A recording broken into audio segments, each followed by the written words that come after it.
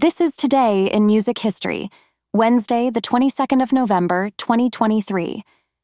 In the thriving music scene of 1983, the king of pop, Michael Jackson, stunned the world with his legendary album.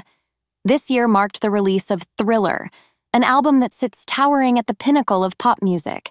It dominated the charts for 37 weeks, and its impact reverberates even today as it converges genres and cultures.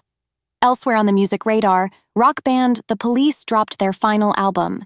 Synchronicity, with its new wave rock blend, catapulted the band into the stratosphere. Their hit single Every Breath You Take was inescapable, ringing out from radios everywhere. But it's not only rock and pop that 1983 had to offer. The Billboard charts were awash with diversity as country music found its way into the mainstream. Kenny Rogers and Dolly Parton's Islands in the Stream was a country pop crossover that delighted fans of both genres. In the world of hip-hop, Run-D.M.C were taking the genre to new levels. Their single It's Like That, released this year, was a game-changer, blending hard-hitting beats with socially conscious lyrics. 1983 was undoubtedly a transformative year in music.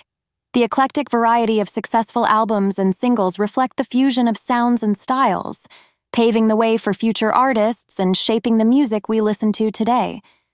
From Michael Jackson's dance-oriented pop to the Police's rock melodies, from Kenny and Dolly's country pop duo to Run-D.M.C's groundbreaking hip-hop, 1983 proves itself to be one of music's most pivotal years.